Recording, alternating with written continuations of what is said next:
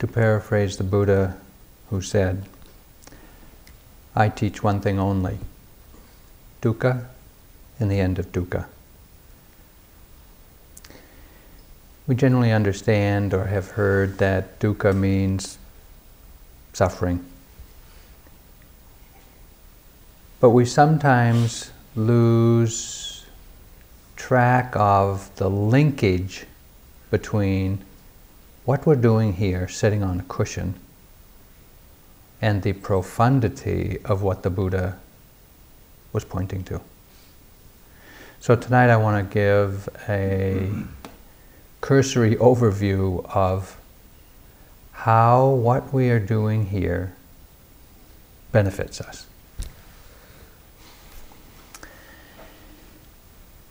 To properly understand what the Buddha was pointing to in his teaching of his deepest realization in the Four Noble Truths, we have to look at these Four Noble Truths briefly. The first Noble Truth, and it's important to understand that the Four Noble Truths, as the Buddha articulated them, they were merely an articulation of what was observed and what he realized through his practice. It's not like he invented a nice spiritual gig to offer. Didn't kind of like create something that he thought, oh, this is pretty good. It's more like he looked at the reality of his mind-body life continuum and saw what was there. And as we know from the history of the Bodhisattva who became the Buddha, it was only when he first got a glimpse of the fact that we as human beings grow old. We inevitably get sick and we ultimately die. This to him provoked an extraordinary concern and search for how to avoid the suffering of that inevitable process. So after his years of spiritual practices and ultimately finding his own way to what he understood to be liberation, he spoke about his understanding in the Four Noble Truths, the first of which is the truth of dukkha. To summarize dukkha is to say, in our life there is pain. In our life there is insecurity. And in our life there's no end to the oppressive conditions of just having to deal with life. None of us can deny that. First Noble Truth. We've seen it in our own life. And while we all have plenty to be grateful for, we live at the top of the heap of all of humanity. We in the West who have this luxury of the lifestyle that we do. Everything that you could ask for. And yet we can't deny that there's pain and insecurity and a burdensomeness to carrying on life.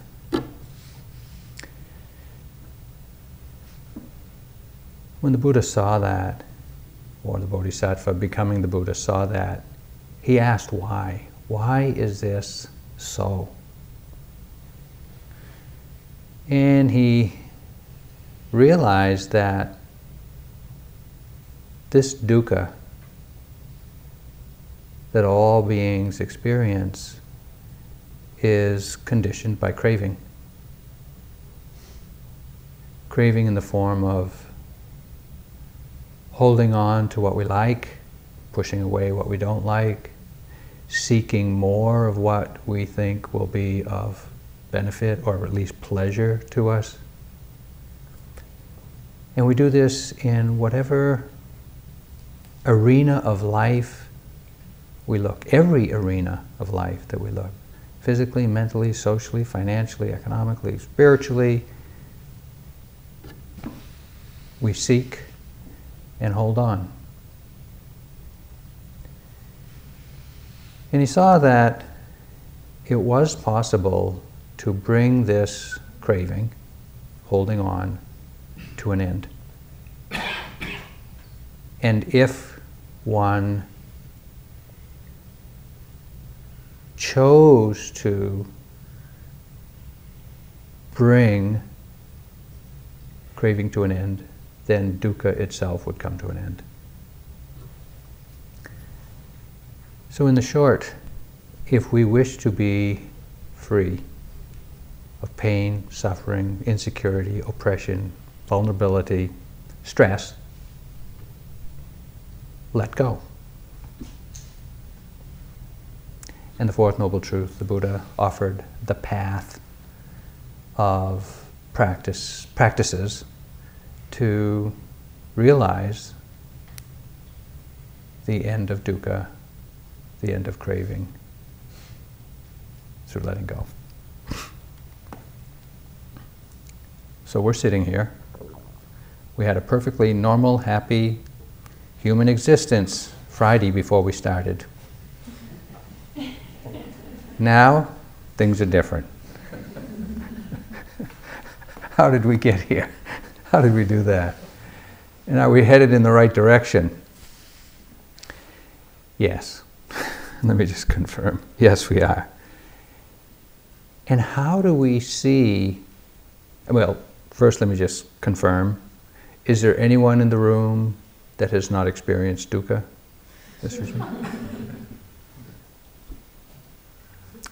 Is there anyone in the room that hasn't seen holding on in their mind in the form of ideas, thoughts, beliefs, obsessions, preferences? And is there anyone who has not yet seen the benefit of letting go? When we can.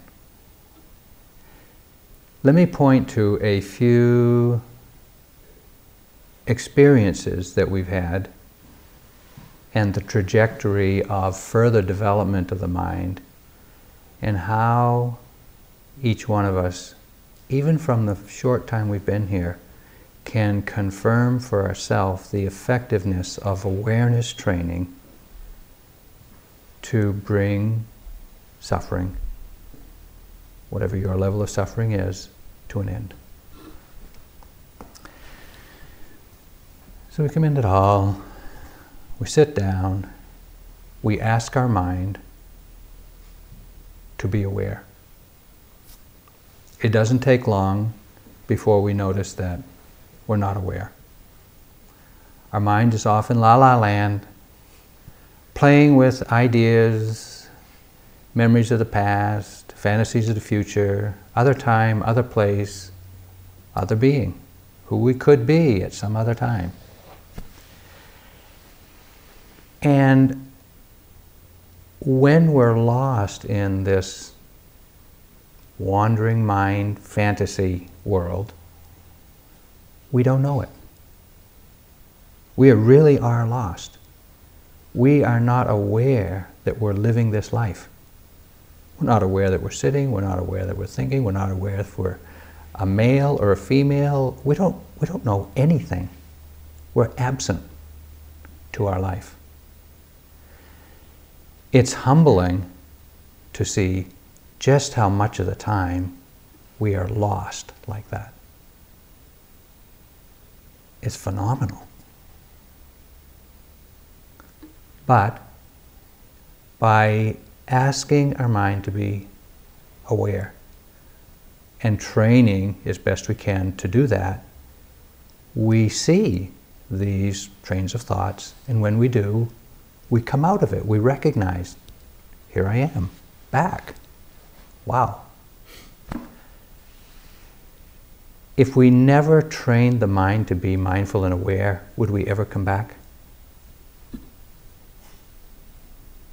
How long could you remain lost? There are those among us, not in this room, but among us, that have never landed yet. No, that's, think about that. Living a life in total bondage to the fantasies of the mind. Ideas of the mind, not here on earth. That is total enslavement to somebody else's conditioning, some conditioning somewhere that, and can't get out of it. But we have seen it. We've all had the experience over and over again of coming back from some thought bubble universe and landing back in our life. And as we continue to pay attention, we see and catch more quickly the kinds of thought-created worlds that we resort to more frequently. I'm sure you've seen repetitive going back there, going back there, going back there. And we go back to, we construct in our mind these ideas of happiness, these ideas of how we want to be or what we think would be good based on our conditioning. Well, when I first started Dharma practice 30-some years ago, I'd been out of university for a few years. When I was in the university, I was studying engineering and taking a lot of math and advanced math courses, which at that time were all done with a slide rule. There was no handheld calculators, there was no computers, it was just, and it was a lot of longhand math, or I should say, numbers crunching in the mind. So, I sit down 5 years after I got out of the university or so, and my mind wanders off into its habitual mode of being. And where does it wander? Mathematical problems.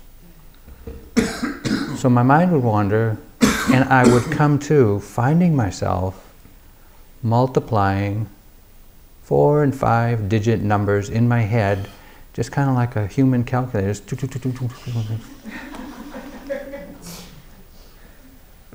And I'd notice that and I'd say, do I need to be doing this right now? I mean, really? I never noticed before that time that that's where my mind wandered. But having noticed it a few times, it soon stopped. I caught it pretty quickly. That just really wasn't that interesting. But every one of us, having some training in awareness, when we see that we are lost in a train of thought, when we recognize it, we can choose to let go. If you weren't trained in awareness, you wouldn't see it, you wouldn't have the choice, and you wouldn't let go. It's that simple. With training, we have a choice. And we use whatever wisdom we have, whatever knowledge and wisdom we have at the time to make that choice. Let go or hang on. It's not difficult to choose to let go of random mathematical calculations. It's pretty easy. But I'm sure you've seen in your mind over these few days other stickier resorts of the mind not so easy to let go. But that's how the process works. When we see that there's holding on in the mind, we have a choice. We can let go, or we can hold on. This is the essential ingredient of learning to manage stressful conditions. And we all have stressful conditions in our life. They bombard us, personal, psychological, emotional, social, civic, professional, financial responsibilities and obligations and pressures of one sort or another. And they just pile up. And contemporary media is insistent on getting their message into your head. What are you going to do with all that? Well, you need to know how to filter and let go. When you see that your mind is obsessing on something that some shock jock radio head commentator was feeding your mind, you can let go. If you don't know that you can let go, that's what you'll be thinking. You'll be parroting the conditioning of your mind. You'll just be mouthing what you heard, what you read from others. No freedom, no liberty, no choice in it. Our minds are conditioned, and if you don't see that, you act out your conditioning. So this is the essential ingredient, the technique really, for handling stress, handling the conditions that can pile up to become stress. We get to see them and we can choose and let go and save some space in the mind for creativity, personal choice, freedom, if you will.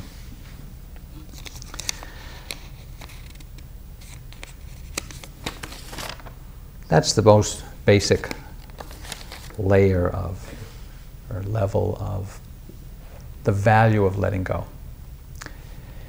Now, here on retreat, because we're paying attention more continuously, we see more. And one activity of mind that we come across frequently is the obsessing mind. The mind gets wrapped around some desire, some fear, some shame, some self-consciousness, some anxiety, some fearful, depressing thought, and it obsesses. And as you know, the mind can really get obsessive. It can hang on, well, for dear life. And when awareness sees this obsessing, we'd like to be able to let it go. But it's obsessing us because we can't let go. That kind of obsessing is not amenable to intentionally letting go.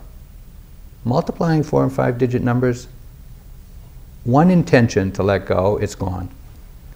But obsessing anxiously about something, you can intend all you want. It often doesn't let go. Or when you get caught in fear, or you get caught in jealousy, get caught in envy. Intention, good idea, but it just doesn't cut it. So, how do we let go of obsessions? How do we let go of obsessing? Just as we're doing here.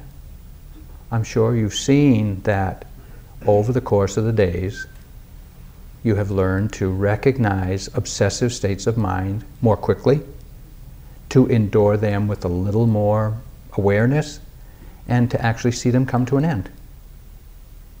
But it's only through training the mind in continuity of awareness that we can do that.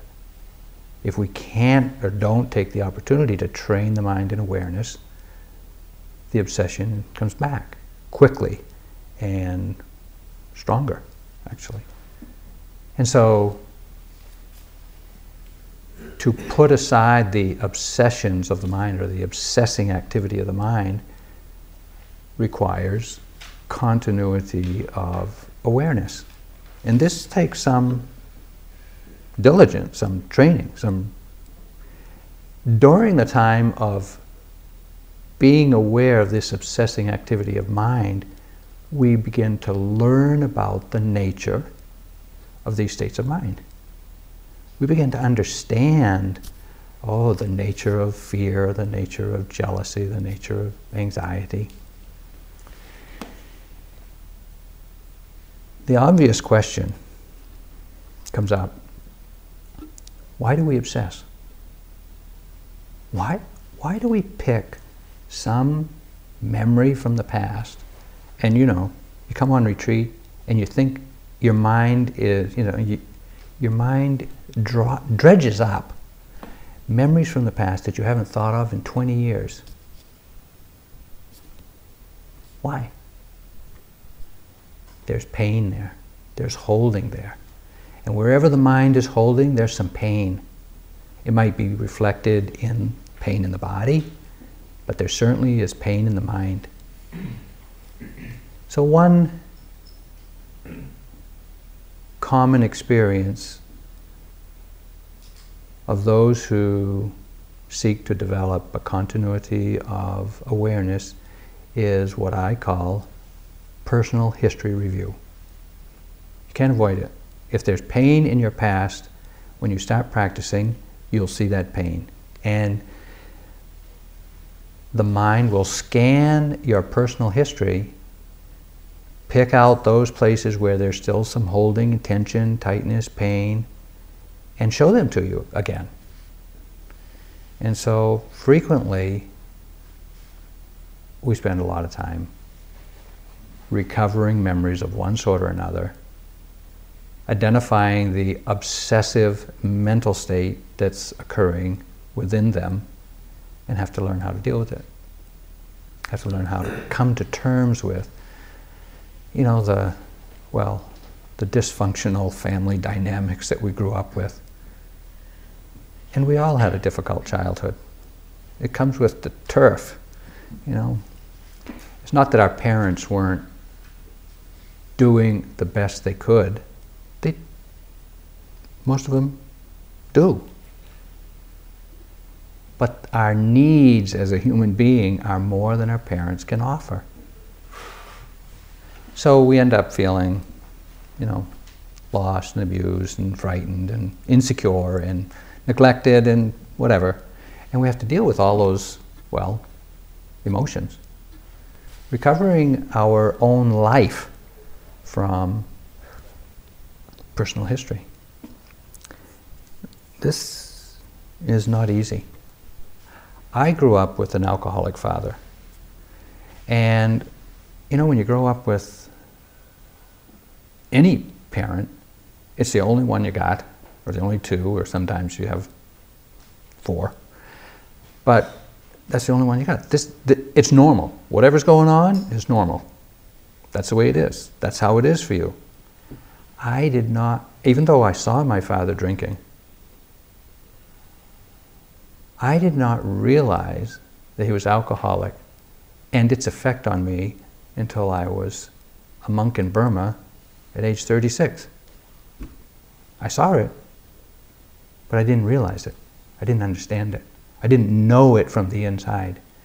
Then, at that time, here I am. My father's long since passed away. I'm in Burma, and, my father issues come up. And it's just like incessant. There's no denying, there's no avoiding. I can't go to him and rant and rave and blame and anger and scream and shout. He's not there. It's all here. It's all here in our own hearts, in our own minds. And so, to recover our own life, we have to accommodate. We have to confront these feelings and come to terms with them within ourselves. It's not coming to terms with them out there. I could have done all the processing I wanted with my father, all the psychological groundwork, if you will. And that can be helpful. But until my own heart, until my awareness brings my own heart to the pain, to the crux of the issue, if you will, and comes to terms with it in here, will I be able to forgive him. And real forgiveness is not so much, I forgive you for hurting me, or whatever it is. It's when our awareness sees and can acknowledge the sense of self that was conditioned at the time of the pain.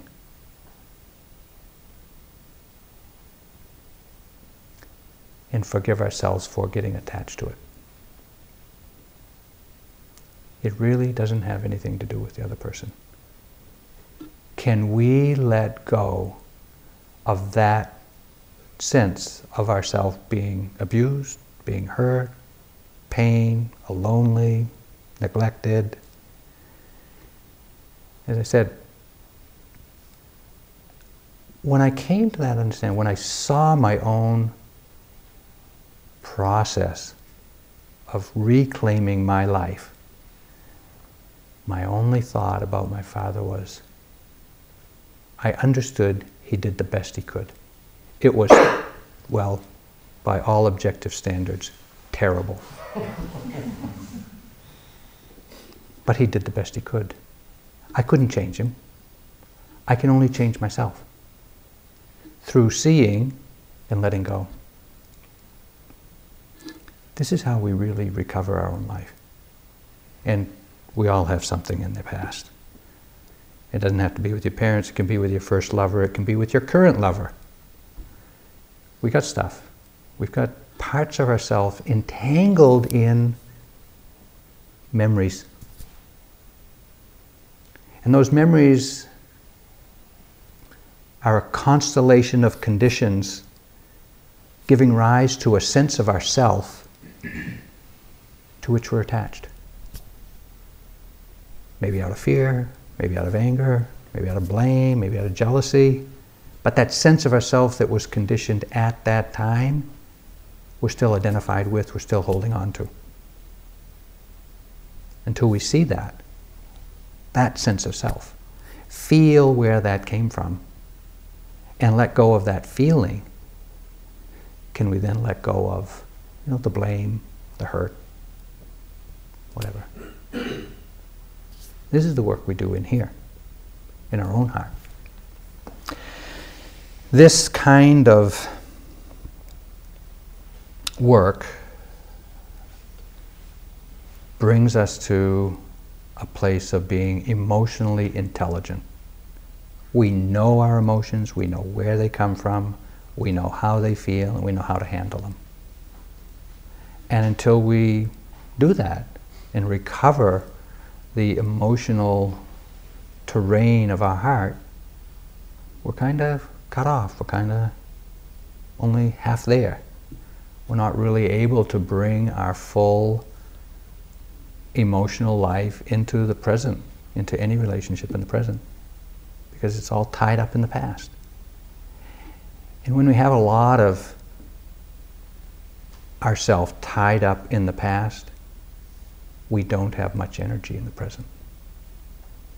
But every time we recover a piece of ourself that's tied up in this past entanglements, the energy that was used to hold that sense of self in place is now available in the present. And so one of the results of effective practice is increasing energy.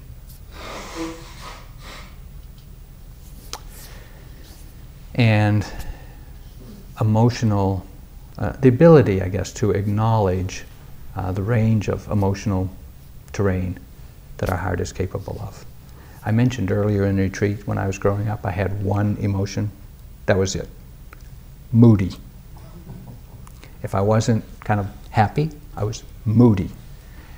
Well, I have since recovered.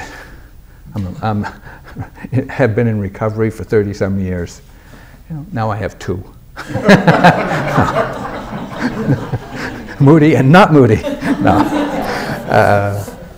But actually, it was an amazing enrichment of life to wake up to pain, to wake up to dukkha. Was amazing to me, enrichment of life. That's a second way that we benefit from awareness practice. A third way that we benefit from the practice we've been doing, when we're able to put aside the obsessing mind, the identification with, the aversive, judgmental, craving states of mind, we begin to come into balance. We begin to develop the wholesome factors of mind to the point where they are predominant over the unwholesome factors of mind, which are habitual. And the wholesome factors of mind that get developed, we identify in this tradition as the 7 factors of awakening. 7 factors of awakening involve 3 that are energizing, 3 that are tranquilizing, and the 7th is awareness itself. The 3 energizing qualities of mind are energy itself, raising the mental energy, joy or delight or interest in the mind, and investigation. And this is really a form of wisdom, understanding the mind. These are energizing qualities of mind that get activated through our awareness practice. The tranquilizing qualities or factors of mind are calmness, learning how to be calm in the face of whatever it is you're aware of. Collectedness, how not to lose the thread or the continuity of awareness, no matter what you're facing. And then equanimity.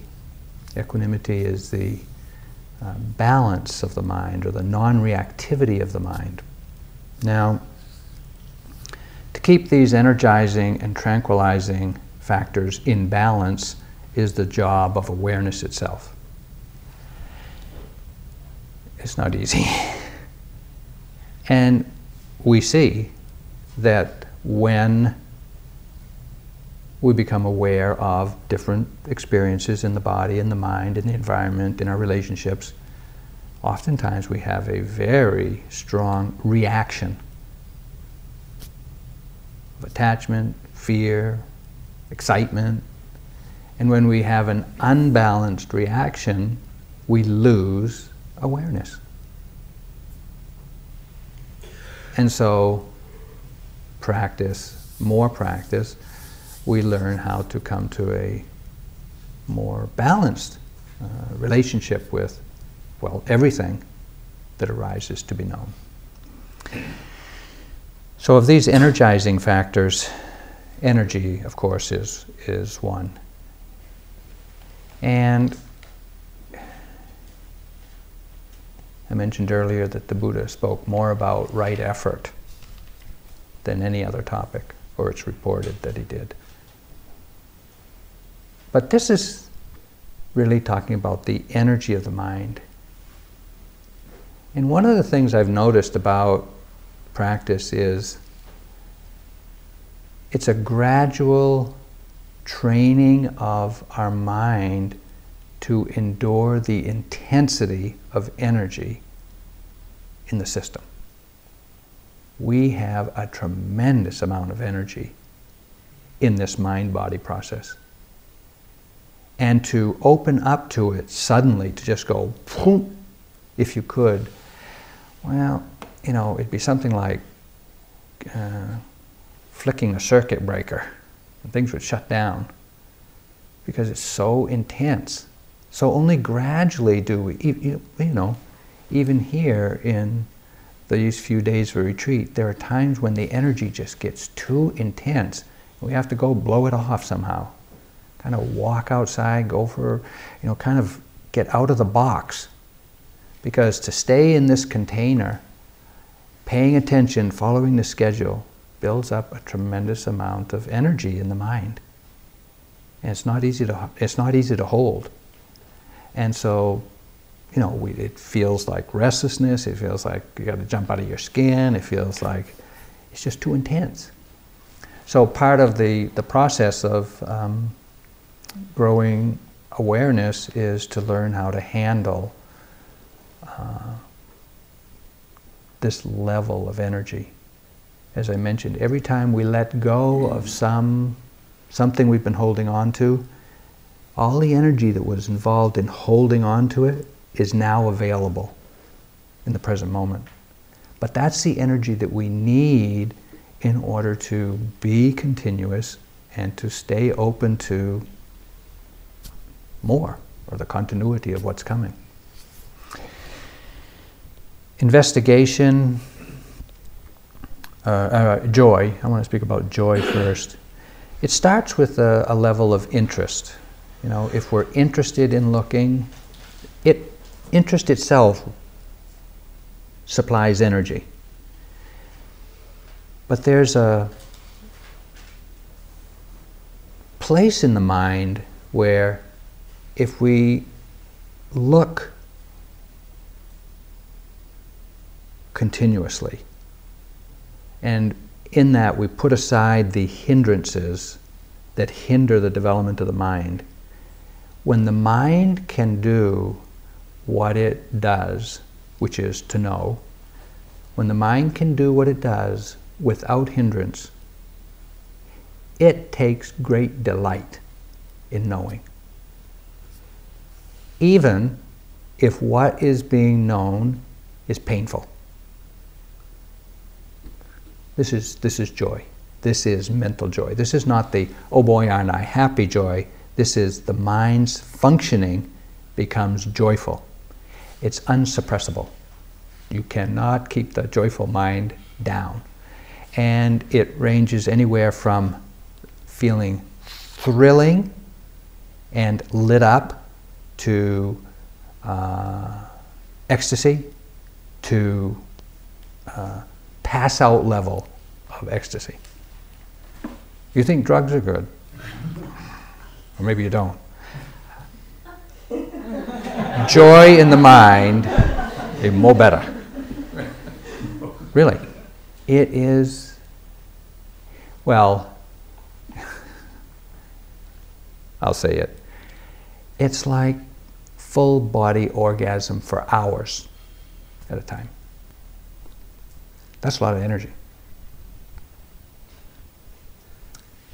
All because the mind is doing what it likes, knowing without hindrance. This is a capacity of the mind that we will access and open to and develop if we keep practicing. Can't be avoided. I don't have to promise it to you. It will happen. But that's just, well, as I said before to some group, that's just a spiritual, that's just a scenic turnout on the spiritual journey.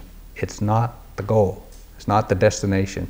It happens, but it's just not. Well, as soon as it arises, it becomes an obstacle because we want to stay there. We want to make a home at this turnout, but there's no toilet and no job, so can't stay there. But that kind of energy in the mind is very uplifting, very energizing. Of course, you need the tranquilizing factors to keep it in balance. And then investigation itself is not thinking about what we're experiencing. It's actually looking in such a way as to see and understand what it is you're looking at. This is a very energizing quality of mind. So we have energy itself, we have joy to the point of ecstasy, and we have the investigation, the delight in knowing, really, what is going on.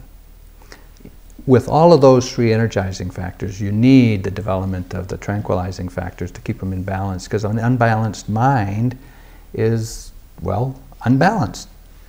So calmness is the first of the tranquilizing factors. And part of the format of a retreat, of just routine, nothing to do, slows everything down. It really slows down the body. We're not running around. We don't have to accomplish anything. But all that serves to tranquilize the body and tranquilize the mind. The mind's not looking for more distraction, more excitement, more stimulation. There's plenty inside already. And so by subscribing to the format of the retreat and practicing with continuity, tranquility is also aroused, the same as energy is aroused. So the trick is to keep them in balance. Collectedness of mind, the second tranquilizing factor, is really what we call concentration, collectedness of mind. It is that, and several people were mentioning it in some of the groups the other day, it's that space of mind where you kind of drop in, what we call dropping in. You're going along at a certain level, and then you drop in and you're just there. It's like you don't have to make so much effort. Everything is kind of smooth, kind of still, very pleasant, very soft, and you're just cruising. That's how you'd have to put it. You're in overdrive. You're just kind of cruising along. And that is a very pleasant state of mind. Most often, it's what we seek in practice. When we come to practice and we want to chill out, we're looking for that. Samadhi and tranquility. That too can become very seductive. We can get so fascinated with tranquility, calmness, and samadhi that just like we can get attached to and want to play with joy to the point of ecstasy, we can get attached to and want to play with tranquility and calmness, or tranquility and stability of mind to the point of jhana, which is absorption in tranquility rather than absorption in ecstasy. Absorption in tranquility. It's equally seductive. And so keeping those two in balance, the joy and the tranquility or concentration, is part of the practice. But these states of mind are just delightful. They are a freedom from our obsessions, freedom from stress, freedom from delusion, in that there's a lot of clarity in the mind. This is wonderful.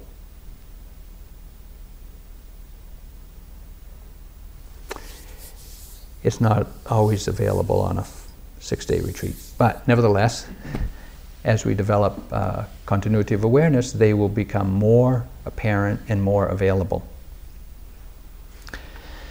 This development of the 7 factors of awakening leads to what I said is a balanced mind, where the mind is then no longer afraid of anything, but no longer overly excited about anything either.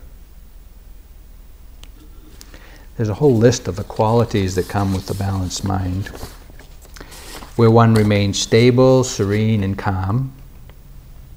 One is no longer vulnerable to any form of temptation. There's no extreme delight in pleasant experiences, and one remains tranquil, and the mind remains clear. The mind is able to tolerate the extremes of pleasure and pain, praise and blame, fame and disrepute. No matter what comes up in the mind, no problem, can handle it. And one has developed forbearing patience to all kind of challenging experiences. One's stamina to endure is ceaseless. You can endure anything. This is the quality of the balanced mind that comes just from practice. So having that quality, having access to that quality of mind while on retreat and being able to access it in your daily life would be a tremendous benefit. Gradually, practice makes it possible. As I mentioned, though, along the way, we come across these spiritual goodies, what are called spiritual goodies. Great calmness, great delight or ecstasy, piercing clarity, unsuppressible faith, effortless, endless energy, non-reactivity to anything, simmering happiness, happy comfort of mind and body.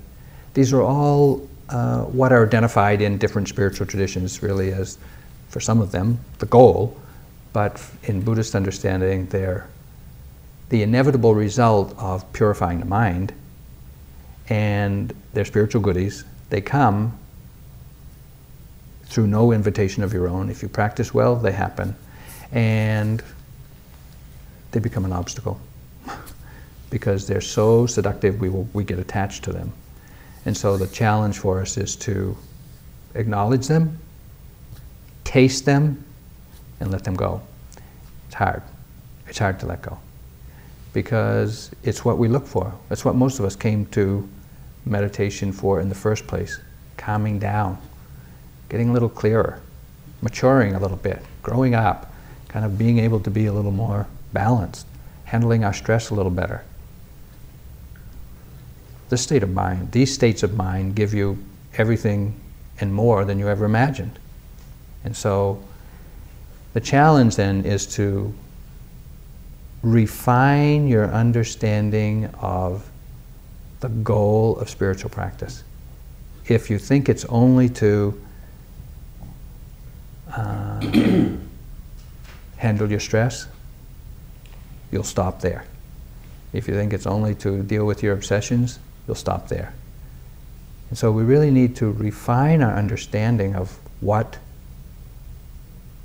the potential goal, or what the goal and the potential benefit of spiritual practice can be. And when we let go of the spiritual goodies, if you will, then we can mature in our spiritual understanding. This opens the doorway to, well, the understandings of insight, the liberating understandings of insight. Last night I spoke about the understanding of the impersonal characteristic of phenomena. How ephemeral, evanescent, insubstantial, impersonal it all is. This is an understanding. It's not so much an experience, but it's an understanding that if we grok it, if we get it, and we see that all of life's experiences are like that, have that characteristic, then the mind doesn't reach for, to hold on to anything. We taste, we experience what's happening while it occurs, but there's no reaching to hold on to it, to hang on to, stash it away, so to speak, because the mind knows it is insubstantial. And so the mind doesn't reach. And if there's no reaching and no holding, there's no dukkha. Another understanding that comes through insight practice is understanding that everything is impermanent. This is understanding not in the head. We know in the head, conceptually, that everything's impermanent, everything changes. But it's knowing in your heart, knowing in your mind, so that in every moment, whatever the mind has picked up, or whatever has arisen in the mind, we know. Or wisdom understands, this is impermanent. This is not going to last. And so the mind doesn't reach for it. doesn't reach to hold on to it. It experiences it, it tastes it for as long as it's there, and when it leaves, it understands this is its nature. There's no grieving the loss, there's no holding on, there's no yearning to get it back. It's well understood, this is its nature. And we don't struggle with nature. When the mind has this understanding, there's no holding. And if there's no holding, no grasping, no clinging, there's no dukkha. The second, or the third understanding that comes through insight practice is the understanding that all phenomena, all experience has the characteristic of dukkha. It is either painful or not. If it's not painful, or even if it is painful, it's unstable. It doesn't last. And so even something that is pleasant now, financial security, prestige, position, relationships, whatever, is stable now, it won't always be so. When we understand that, we don't reach for anything. We can experience, we can derive the benefit from everything, but we're not holding on to it, so that when it changes, as it inevitably will, we don't suffer. We accept this is its nature. So this understanding of impermanence, dukkha, and the understanding of the insubstantiality of phenomena, these are liberating understandings. We can read about them, but they're not in here. They're only an idea. When we see it in every moment of our awareness, when we realize this is the way it is in this moment, no holding on. Life goes on just like it is now. You have your job, you have your home, you have your relationships, you have your bills, you have everything except the suffering.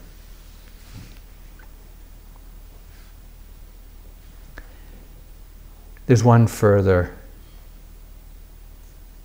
potential benefit to the practice of awareness.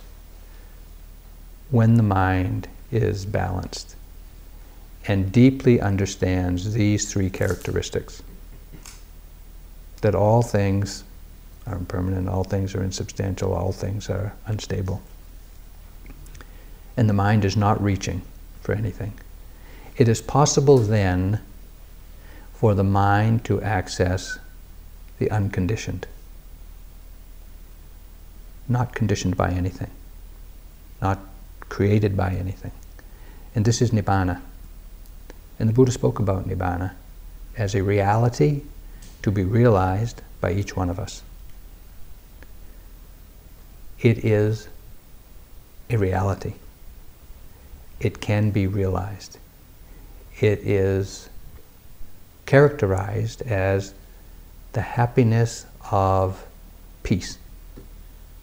Not just tranquility, not ecstasy, not pleasantness, not bliss, peace. It is available. It's not only for monks and nuns at the time of the Buddha. It's not only for people who go live in a cave off in the Himalayas for lifetimes. It's not for that. It's for each one of us in our Western lifestyle as a householder. It is available if you practice. It will change your life.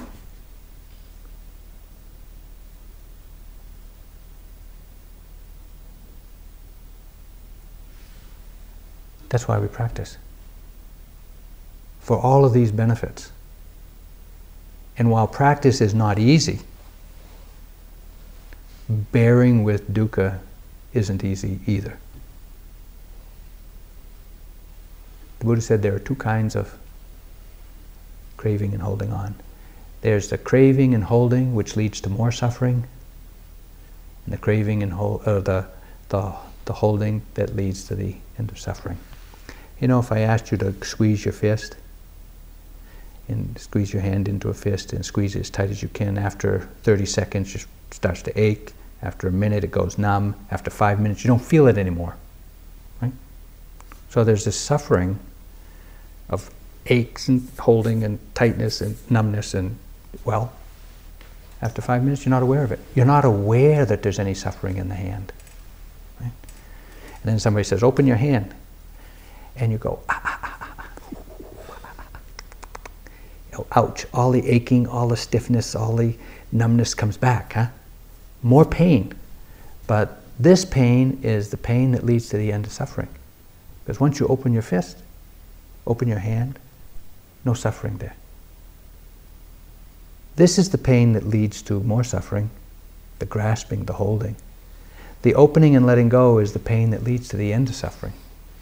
And so whatever pain, whatever challenge, whatever difficulty you've had with your mind and your body this week, it's the pain that leads to the end of suffering. Not the pain that leads to more suffering. And if you continue to practice in this way, you can let go of everything.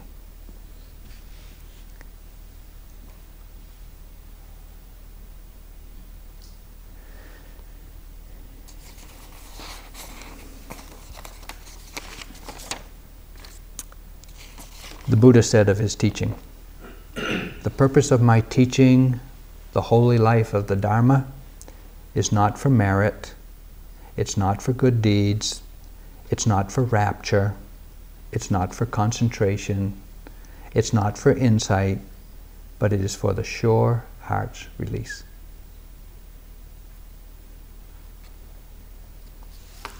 So let's sit for a moment, let the words quiet down.